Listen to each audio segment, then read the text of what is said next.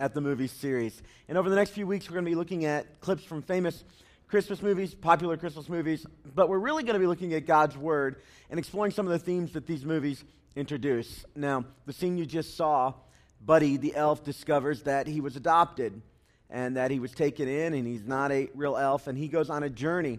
And it's a journey where he thinks he's looking for his dad, but what he discovers that the snowman there kind of precipitated for us, what he discovers is that he doesn't just find his father biologically, he finds himself. And really, when the staff and I got together and talked about what we wanted to do this Christmas season, we wanted to talk about the Bible in such a way that you learn some facts, some information. I think that'll happen for you. But beyond that, that this month leading up to the celebration of Jesus coming to the world would be a time where you discover more of who you are, who God has made you to be. And you discover how great our God is, you discover how awesome He thinks we are, and you discover His heart, His character that caused Him to send His one and only Son, Jesus, in the world to begin with. I want to take you to a passage in your Bible right away as we begin to talk about this concept of being adopted by God, that we're adopted by God. Now, I bet a lot of you know a little bit about adoption. I bet some of you in the room have been adopted, or you participated in adopting a child. And I know there's about 3 families in our church going through that process right now, beginning that process of adoption. It's a beautiful, beautiful thing, adoption is. But you may not know this, that adoption has for a couple thousand years been also a theological term. It's not just something that happens between earthly people, a group of adults embracing a child that in some way has been abandoned or given up for some greater cause that the parents didn't feel they could bring into their life. Adoption is a theological term that describes what our Heavenly Father has done for us. It's one of the most amazing gifts that God has brought into our lives, that He, our Heavenly Father, has adopted us. And when the biblical writers looked back on that event that we call Christmas, the birth of Jesus into the world, they rallied around this concept of adoption. They thought about the birth of Jesus in the world and Jesus being on loan, if you will, stewarded to Mary and Joseph to be raised for the purpose He was brought into the world. They often thought about adoption when they reflected on that event. And so the Apostle Paul, in one of the letters he wrote to the church at Galatia, a city there in Asia Minor, he explores this idea of adoption. And I want to begin there with you in Galatians chapter 4.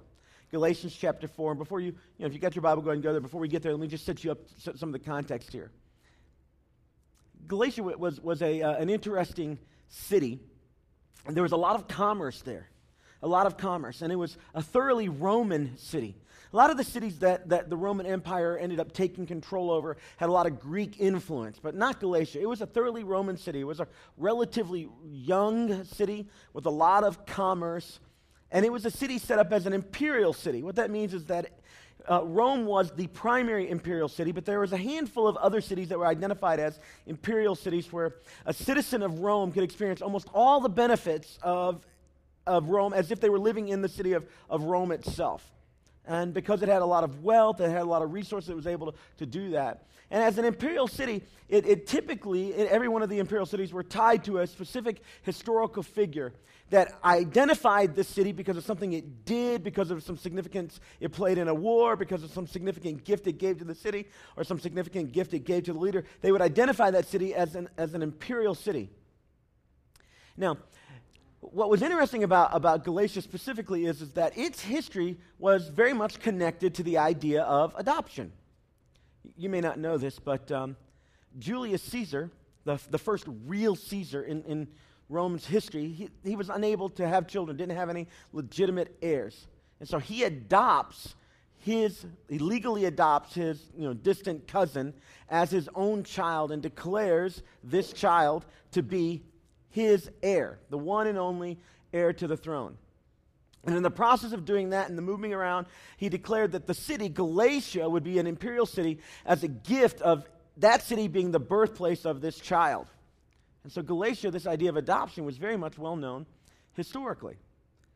The idea of adoption was very much a part of the Roman culture. And that's the very culture in which Jesus was born in. It's the very culture in which the Apostle Paul was writing.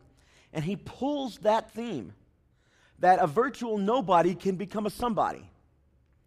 that irregardless of your birth and the circumstances around your birth and your economic status and where you really are, through some legal maneuvering, through a powerful person who had unbelievable resources, you could be blessed with something that would have never been yours on your own. That's a powerful thing that the Roman citizens were very much aware of. Birthright, in one sense, was everything. And so Paul, in trying to reflect and bring some language around what does it mean for our Heavenly Father to adopt us into His family, pulls on that shared intellect, that shared story that they have. So in Galatians chapter 4, verses 1 through 7, here's what the Apostle Paul writes. What I'm saying, the argument I've been building, what I'm saying is that as long as the heir is a child, he's no different from a slave, although he owns the whole estate. The heir is subject to the guardians and the trustees until the time set by his father. He's been making this point about slaves and heirs and who's in and who's out. And his point is that he's building to is that the heir and the slave look identical until that time that the heir is released to live in the full pleasure of what it means to be the heir. Until they grow up, until they get of age, the trustees, the caretakers, are making all the decisions. And from the outside, the difference between a slave and an heir is not very obvious. And then he continues, so also, when we were children, we served in slavery under the basic principles of the world. But when the time had fully come, God sent His Son, born of a woman, born under the law, to redeem those under the law, that we might receive the full rights of sons. He says, in the same way that a slave and an heir grow up in the same house, it'd be hard to tell the difference between them until they're released to be the heir and to live as the heir and have the full rights and privileges and self-governance as an heir would have. You can't really tell the difference. And likewise, all of us, all humanity, were born under a certain slavery. Now, the big category for that is a big, ugly word. It's actually only 3 letters long, but it encompasses a pretty hefty concept. We're born under this bondage, this law of sin. And we are, even though we're heirs, even though we're God's children, we're kind of like slaves. You can't tell the difference. But at just the right time, when time had fully matured, when God was good and ready, He sent His Son Jesus, born of a woman. This is an application of the Christmas story. The Apostle Paul writing the letter and saying, well, let me tell you how important Christmas is. Because it was at Christmas, God deemed that the time was right for Him to send His Son. He was born of a woman, even though He was fully God. And because of that, He was born into the same system that we're born in, under this kind of umbrella of sinfulness in the world. But He lived His life in such a way that He was able to redeem. He was able to purchase. He was able to adopt all of us out from underneath this umbrella of sinfulness so that we would no longer be identified as the slaves. We would be identified as the heirs. We receive the full rights of sons. And then Paul continues to write, because you are sons, God sent the Spirit of His Son into our hearts. And the Spirit of God calls out, Abba, Father. Abba. Abba. That was the common name of the Aramaic-speaking world, which was primarily the language of Jesus when He spoke.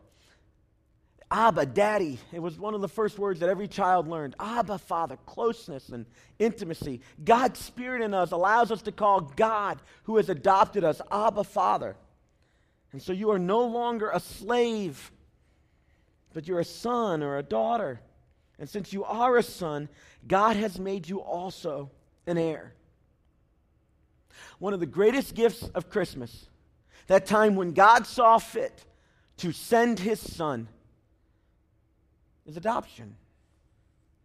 It's close to the heart of God. Adoption is close to the heart of God. It's a good description of the gift He has given each one of us, the possibility that we would no longer be the slave children, but we would become heirs and one with the Father. And we could look at our Heavenly Father now, the one who chose us, and we could call Him Daddy.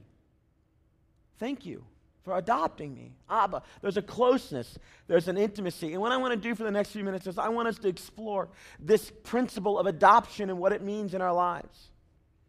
So let me take you back. Just forget adoption for just a second. I grew up in a home where we were very close, but we didn't have a lot of material resources for a very long time. My dad made most of his money much later in life. But what we did have was love and closeness, a lot of fun. But we didn't have a lot of the experiences that wealth and money can buy. So when we'd go on vacation, it was always to Grandma's house. We thought it was because we were a close family, and it turned out that was the cheapest way to get away for a while, and it was fine with us until we kind of woke up, right? And so we wanted, like every other kid, to go to Disney World. And, well, that just wasn't possible. We just could not make that happen. In fact, I didn't go to Disney World for the first time until I was in college. I was deprived, and you can see it's still having an impact on me. Of course it didn't. But I remember in college the very first time, my college had actually sent me away to represent our college at something they were doing. And so I got this all-expense-paid trip to Florida, to Orlando. They put me up in a hotel, paid for my food, paid for my transportation. And in addition, some benefactor at the college said, hey, all the kids that are going, I want to pay for them to go to Disney World.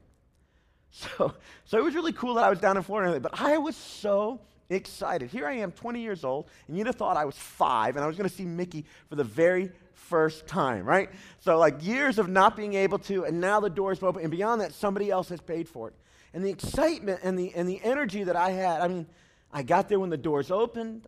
I left when the doors closed, you know. I tried to get somebody to carry me on their shoulders like the quintessential experience. They wouldn't do it, but you get the idea, right? That's what I was going for. And man, just the thrill and the excitement.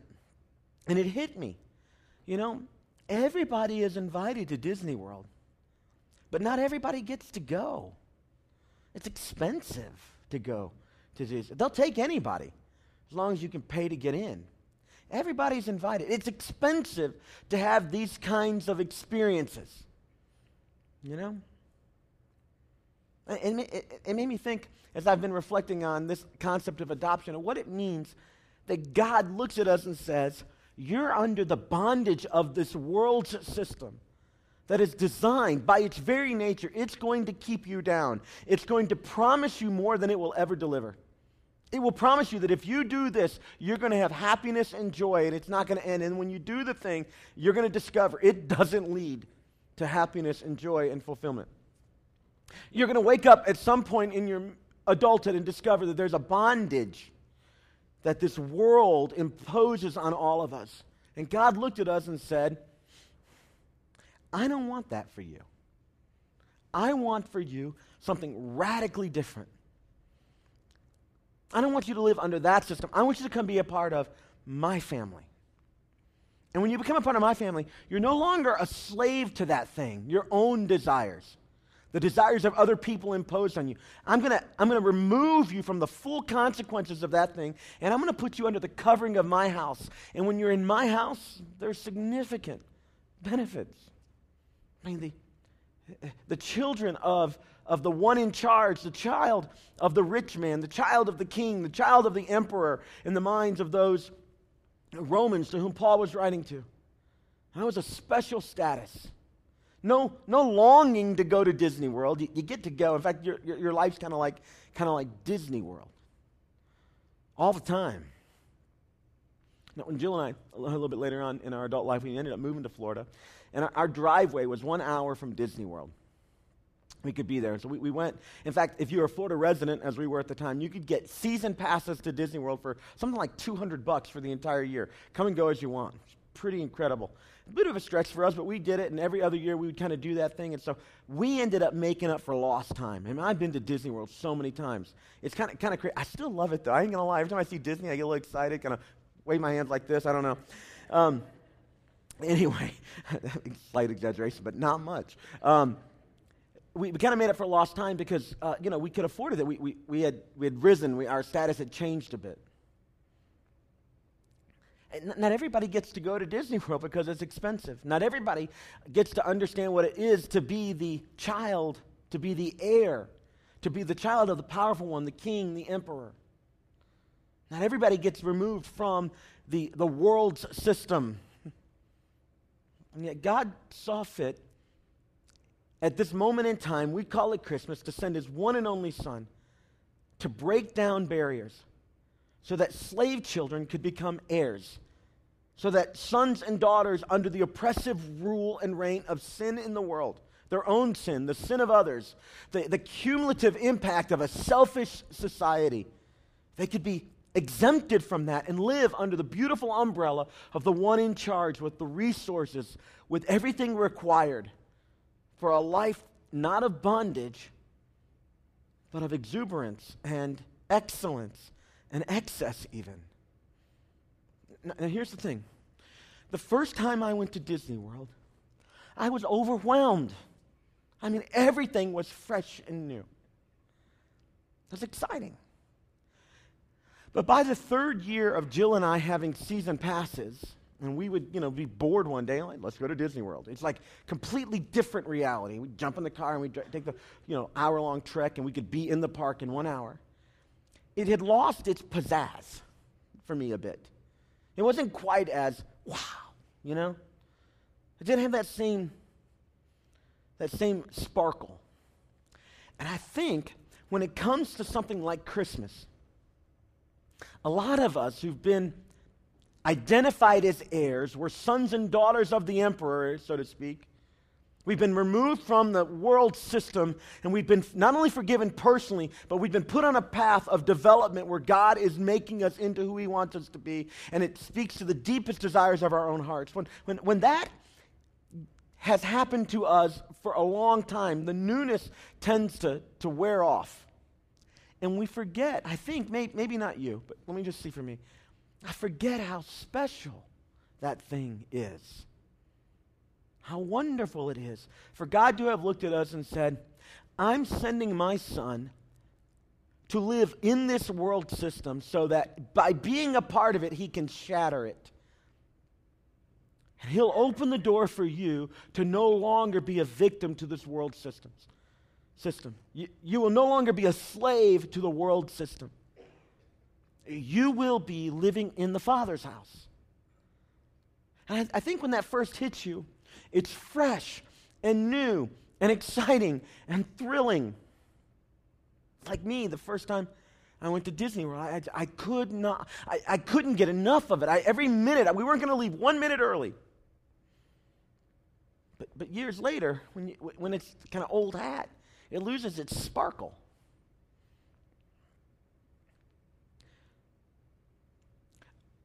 And I think that what we have to do is be careful, because the joy of this Christmas event isn't simply something that we're to focus on once a year. And at the same time, realistically, we can't hold it.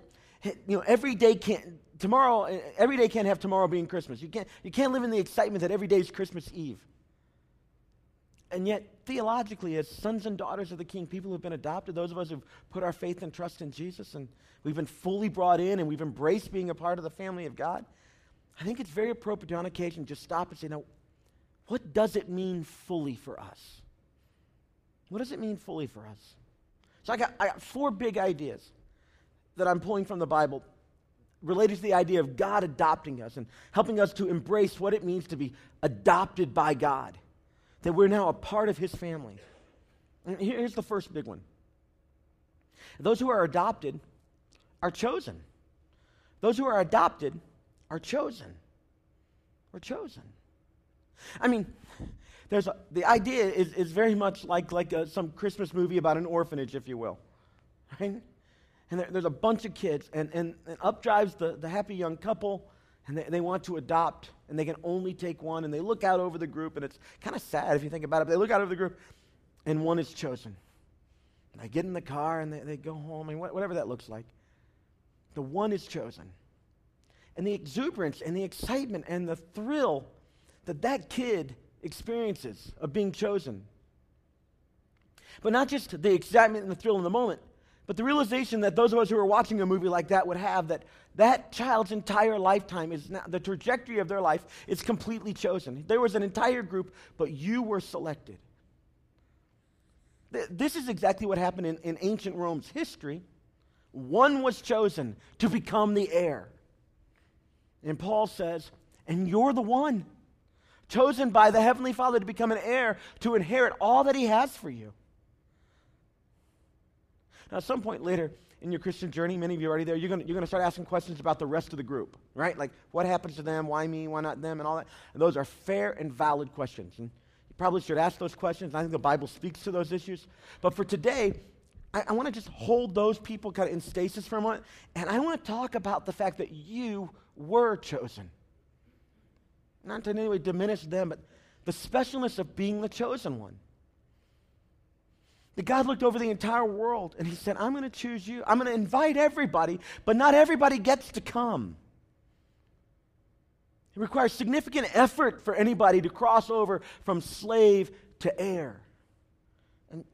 And I've paved the way for you to have that happen to you. Do you understand how special it is that God has said to you, I gave you an opportunity to become my son, to become my daughter. And then not just an opportunity, I literally held the door open for you, went and snatched you from the group and claimed you as my own. That you are chosen by God. Listen to what the Apostle John writes in one of his writings, 1 John, the first letter that we have of his. In John's Gospel, John chapter 1. Here's what he says.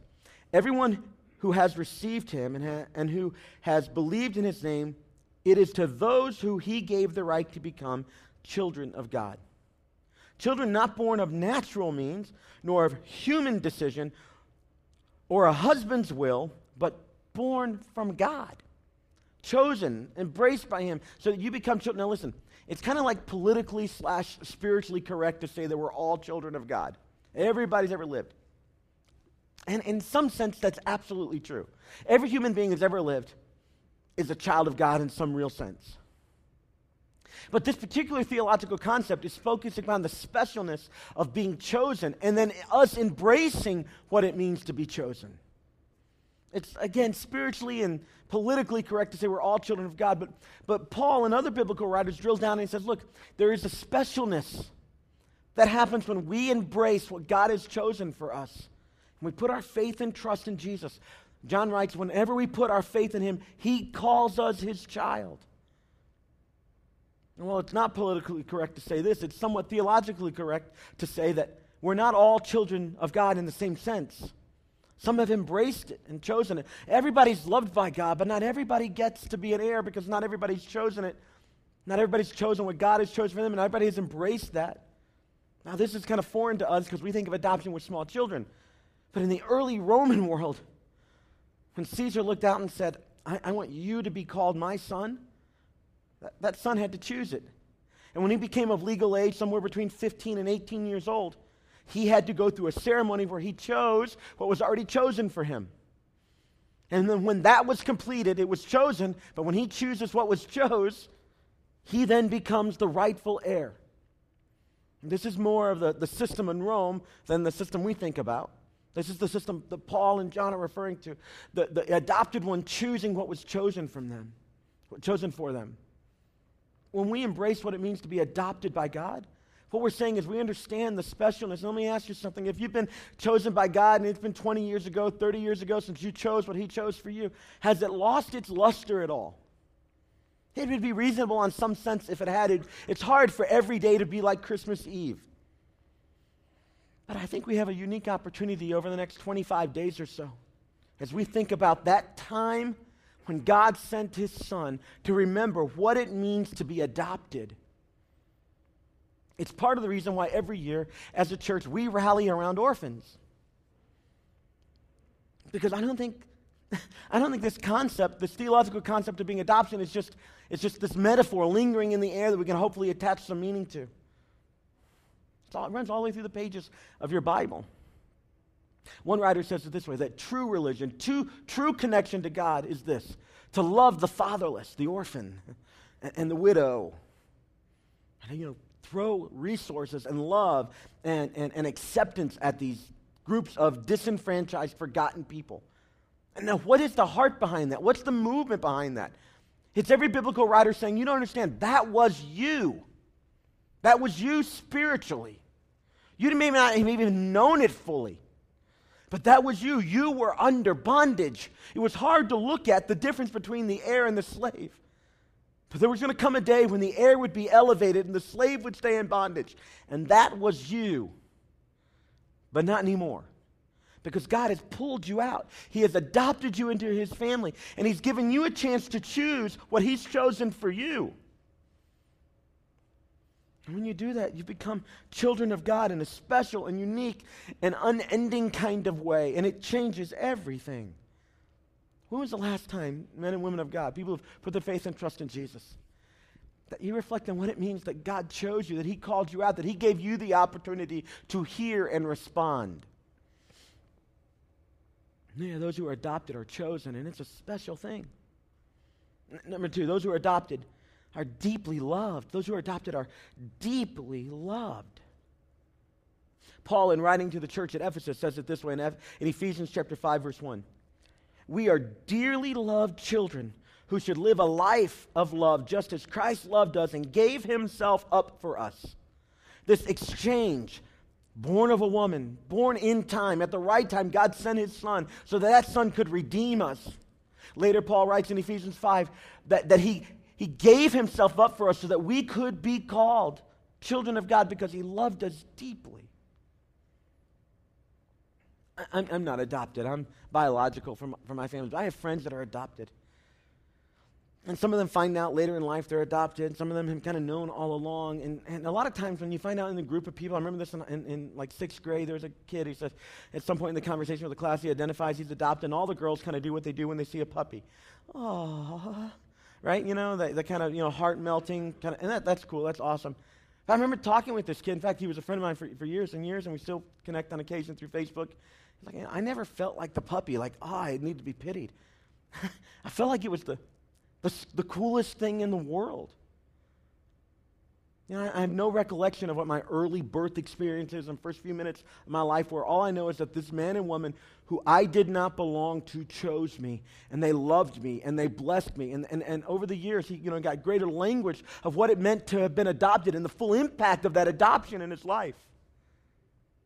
And this is exactly what God wants for us. To relish and rest and enjoy what it means to be adopted. That our Heavenly Father looked down and said, I love you. I choose you. I'm going to pull you out from the pack.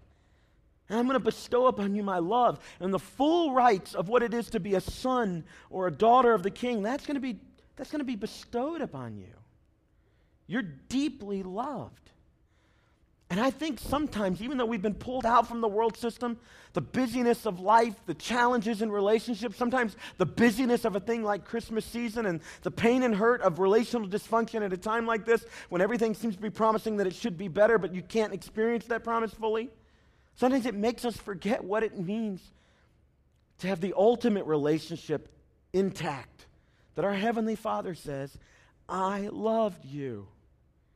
And by the way, you didn't do anything to earn it. I didn't love you because you were good enough. I didn't love you because you had performed enough. I didn't even love you because of the promise of the potential you would live up to some standard. I just looked out and said, I'm going to take that one. I claim that one. I want that one to live in my house. And I don't know about you.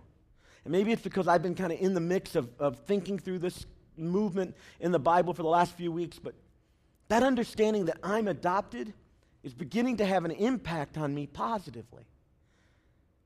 That I'm adopted by a Heavenly Father who didn't look at me to earn my place. I didn't vie for it. I didn't fight for it.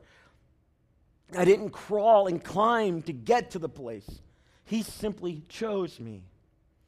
And there is a beautiful rest that comes when you understand that your Heavenly Father loves you. I want this Christmas season for each child of God in the room to know more fully at the end of this season than you know right now the joy of being adopted by your Heavenly Father, and to let that thing grow in your heart. I believe the exploration that happens when you discover you're adopted, like Buddy in the movie, I think at the end of that, you might discover not just your father, you might discover yourself more in the middle of that. You might discover who you are more fully in the middle of that. That you are chosen, you're loved, and number 3, you're secure. You are secure. So in Rome, here was the challenge. Once you were adopted in, once you chose that thing that was chosen for you, you're not getting out. It's indelible. It's indelible. You can't break it. The seal is permanent. You can't say, oh, on further reflection, a few years later, I don't really want to be that way. No, there's a security in the adoption. At any point, a biological father could look at his son or daughter and say, you're out, I'm done. The security of the biological father and mother's connection to his and her children, well, that was tenuous. And when they didn't like what you did, they literally could just kind of through the wave of the hand, you're out, right? You're gone. But not so with adoption. Once that thing had been sealed, it was secure. And this is the imagery that Paul's pulling out. And he says, you need to understand, John Paul, you need to understand how wonderful it is, because once you're in the family, you're in. And just like you didn't do anything to get in the family, it's so secure that it's not even dependent on your behavior and your actions to stay in the family. It's that secure. It's that tight. God has wrapped his arms around you that much. At one point, Paul writes about this, and he says, let me tell you about this love of being in the family of God. It's so high. You can't get over it. I mean, it's just there. You're not going to go over the love of God and climb the wall on the other side of it, experience the not love of God.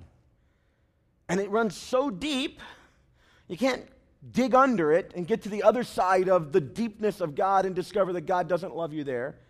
And it's so wide. The idea is that there's this impenetrable wall. On the other side is not God's love. On this side is God's love. And it's so wide you can't go around it. You can't go over it, can't go under it. You can't go around it. That you're fully loved by God. And I think this Christmas, one of the gifts that God wants to remind his children of is that I love you immeasurably. John writes it this way, trying to drive home this idea of what it means that we're adopted and our adoption is secure. He says, those who are with us and then left were never really a part of the family to begin with, or else they wouldn't have left. He said, if you really understand this thing, you're not going to get away from it.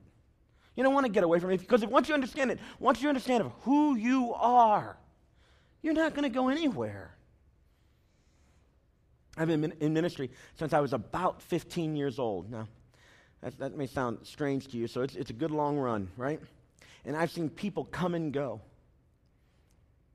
And I remember when I first started and had my first few positions of leadership, how excited and eager I was. It was almost like the Disney World experience. Every time somebody would say, Lord, I choose what you've chosen for me. I want to put my faith and trust in you. And I'd see them get excited and fired up, and they couldn't get enough of it, and they were sucking every bit of life out of it that they could, and they wanted everything they could get out of it. And you've seen it. We've seen it sometimes around here. That excitement then fizzles away, and it loses its luster, and the folks that were so in one year, you come to the next year, and they're not so much around, and it's heartbreaking. It's just, and I don't know all that goes into that. I mean, each story is particular, and each person has their own experience. But I do know this. On some level, that person lost their sense of what it means that God adopted them. And instead, they looked around. They looked around maybe at me, and I can never live up to the kind of love that God offers. I mean, honestly, you look at me to love you like God loves you, you might as well choose to be disappointed, because that's exactly what you're doing, right? And I can't bless you. A church can't bless you. Yeah, your own parents can't bless you and love you and hold you in the way that God can hold you. I don't know all that goes into making somebody walk away, but I do know this, that when they do, they probably haven't fully grasped what it means to be in the family of God. That God embraced them, and that they're part of his, and he is holding as tight as he possibly can. And because he's God, he can hold pretty tight. I just want you to understand that you're chosen, you're loved, you're secure. And then the last one just really gets close to my heart for Christmas, my heart for our church, and my heart for what we're doing as a church over the next month or so. That those who are adopted, they're going to mature. They're going to grow. They're going to be developed.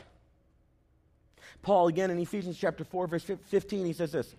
He says, I need you guys, the family, the church, I need you guys to speak the truth to each other so that we will in all things grow up to be like him who is the head, the king, the emperor, who is Christ. Listen, I need you to understand, Paul says, that we have to tell the truth to each other. We have to dig deep into the truth because God wants us to grow up. And part of being adopted in the family means you're in a development process. God wants you to continue to grow and develop and mature and become more like the king. In this case, like Jesus. He wants you to grow and develop. I mean, we around here, we call it discipleship. We shortened it to a key phrase, real love now, that you experience real God and real people worshiping. And that we love through serving, right? And we love each other. We're kind of a family. And we serve now and we give back. And all that's just kind of our methodological way of saying, we got to be growing. We got to be growing. Part of being adopted doesn't mean that you sit in the easy chair and say, I'm adopted, here I am, shower me with gifts.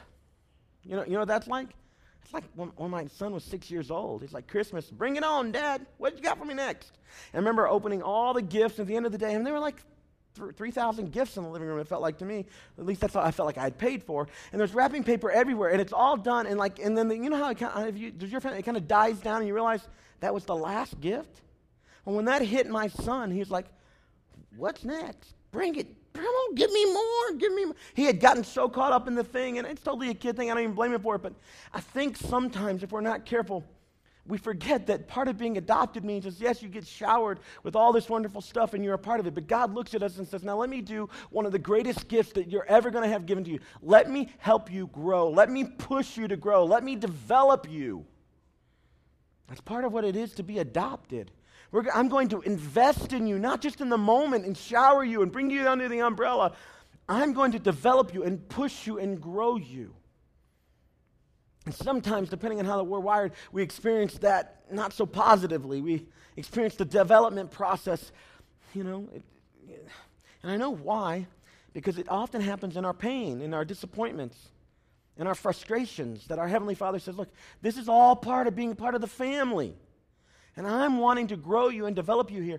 I want the end of this process for you to look like a mature son or daughter, just like a good earthly father does, good earthly mother does. And I want you to be mature here. And I think this Christmas season we have an incredible ability, an incredible opportunity to look fresh and new at what it means that God gave the gift of Jesus to us in part so that we could be fully a part of his family. And if you're like me, after I'd been married for a few years and we'd had the season passes to Disney for so long, and you look at that and you say, Disney World, Mickey, what? I heard they got a new ride. Let's go over and it's just, there's not that same excitement than the first time where even as a 20-year-old, I'm eager, I'm waiting with bated breath. Please open the door. My God, would somebody let me in, please? I think God would like us to recapture a bit of that. I don't know fully how you do that, but I know when you start exploring things like, I'm adopted, I'm chosen, I'm loved, I'm secure. My Father in heaven is investing in me. He wants me to grow. He's pushing me because he loves me. He wants me to explore. He wants me to wrestle with the truth about me and the truth about the world and the truth about other people. And he pushes me, and it's all because he loves me. I know that creates an energy in me at least. And then all the other stuff that's vying for my attention and wants to pull my eyes away. And it's still there. I still have to manage it. I still have to deal with it. But it doesn't have the same attraction to me because at the core there is this sense that I am complete. I've been chosen. I'm a part of a family that doesn't end. And it's a perfect family. And while my earthly father was pretty fantastic, my heavenly Father literally is perfect. And all the good stuff, if your experience with your father was good, that my earthly father wanted for me, my heavenly Father wants so much more. And if your earthly father wasn't so great, your heavenly Father is not him. He's perfect, and his heart for you is fully good. I think when we wrestle with that, and we focus on that, and we remember that, man, it opens us up to so much more. I think that in that discovery of who our Father is, we discover who we really are. That's a pretty amazing thing that God has done for you, and it's a pretty amazing thing that he's pushing you for. I referenced it earlier, but that's exactly why, as a church, we rally around orphanages and kids in general. In part because it's just obvious and clear to see the contrast between the kids in India and the kids at the Smoky Mountain Children's Home who've been abandoned and abused. And to see the contrast of them, especially at a time like Christmas, of what we want for our own kids. And so here's me and my kids, and here's those kids in India. And it's like, it just breaks my heart when I allow the truth of that to really hit me. And I can't fix not only India, but the rest of the world. And there's all these other places that deserve it. And so I get behind something that I think is very biblical and God-honoring in a time like this. And I do for the one what I'd love to do for everybody. I just physically can't. And so as a church, we rally around Pastor James John in India and the orphanage there and the church that they built. And man, he's bringing Jesus to that whole region. And there's like some 41 pastors who come once a month and spend a whole night in prayer, praying for the region. And then they go out after being resourced at the church we built. And you think, man, God, you're amazing. You will let us be a part of this thing. It's not just that you brought me into the family. You're bringing others in. And we go down to Smoky Mountain Children's Home, and just a few months ago, I drove by that place, and I thought, there's the very building that we rebuilt that kitchen in for that couple that's caring for these 15 kids. And their life is complex and emotionally draining on a level I can't even begin to think about, and yet we bless them. They get to go home to a beautiful, well-functioning, safe place for them to just be together as a couple and recharge and go back and love these kids. An investment in a place like that is exactly close to the heart of God, the very heart that called you and me into his own family. And then I think about our own kids here in like our church. What I want from them more than anything is to understand how beautiful it is that God looked at them and said, you are no longer slaves. You don't even know what that means yet, but I'm going to make you my own. And for the rest of your life, I'm committed to you. And I want our own kids to experience that on the deepest levels so that it gets in all the way. All the way. So that it becomes an anchor in their soul that no matter where else they go in life, it keeps bringing them back to a heavenly Father that loves them, to a Jesus that died for them. I think an investment in all those places is worth it. Now, in the next few weeks, we're going to look at a few other movies and some major themes. And each Sunday, we're going to try to open up a present that God has given us. And here's all I'm asking for you to do. I'm asking for you to come and let God, by his Spirit, hopefully bring back some of the sparkle that I felt that first time at Disney World, not the 80th time. Some of the sparkle you felt as a child when you'd open that gift. Some of the sparkle you see in kids' eyes. I want God to bring back some of that for us, to remind us how beautiful the gift of Christmas is to us. Not because it's simply peace on earth, goodwill towards men. All that's phenomenal. That's awesome, that's wonderful. That would be enough in its general sense. But in a very specific way, peace to you, goodwill to you, to me, because that's how much our Father loves us. So, would you grab out your Connect card, and let's take a few steps together as a congregation. This Jesus I've been talking about, he wants a relationship with you, a personal relationship, not just head knowledge, but fully embracing you and you fully embracing him. And the way we say that around here is we'd like to give you an opportunity to accept Jesus into your life as your Lord and Savior, as the forgiver and the leader of your life. And so next step A on your Connect card that you pulled out simply says, I'm accepting Jesus as my Lord and Savior for the first time. If you want to do that, begin a relationship with the Creator of the universe, experience that full adoption, I ask you to check next step A. When the offering buckets come by later at the end of the service, put that card in there. And we're going to pray with you. We're going to pray for you. We're going to send you some information about what it means to be a part of the family of God. In a few moments, I'm going to pray. You can use your own words. You can borrow mine and kind of look up to God and say, God, I'm a sinner. I need to be adopted by you. I need to be covered. I want to walk under your umbrella. And if you believe that in your heart, the Bible says that if you believe that in your heart and you confess with your mouth that Jesus is the Lord, that you can have a life with him. The Bible says it this way, you'll be saved. Or how about next step B? You want to be baptized and celebrate how awesome it is to be a part of God's family, that moment where you said yes, that's what we celebrate. Or next step C, pray with me to embrace what it means to be adopted by God. Hey, listen, has some of the excitement about what it means to be a child of God been lost in you lately? Has it drained away? Has other stuff covered it over, gotten dim a bit? Why don't we just pray together that over the next 25 days, that God rebuilds in you an excitement, and you come ready and open to let that happen. And you focus on the Lord and not simply on the stuff around you. And let's see what happens there. All right, how about next step D? Who would say, I'm going to give to our 2013 Christmas gift to make a real difference? You're going to get an update about that in just a moment or two. But I'm telling you, our little bit of money makes a real difference in people's lives. And we can't fix the world, but we can make a major difference in India. We can make a major difference right here in America at the Smoky Mountain Children's Home, and we can make a major difference in our church and in our kids' lives with just a few dollars here and there. All right? How about next step B? So, Christmas Eve is a big deal around here where I'm going to stand on this stage and tell people about Jesus. I want you to help me get as many people here as possible. I think an investment in their lives to come hear some truth about a God that loves them in an environment with people that will also love them, is a pretty amazing Christmas gift. So, who would join me in saying, I'm going to invite at least one person to come to our Christmas Eve service right here. Guess what day it is? Christmas Eve, all right, December 23, at 7 and 9 o'clock right here in the room. Let's pray about these things, and then we'll end our service together. Heavenly Father, thank you for your grace and mercy. God, I want to thank you that you've adopted us into your family, that I'm adopted. And God, I got to confess that it's hard for me sometimes to keep the full impact of what it means that you've chosen me, you've loved me, I'm secure in you, you've developed me. It's hard for me to keep that in front of my mind. I get distracted.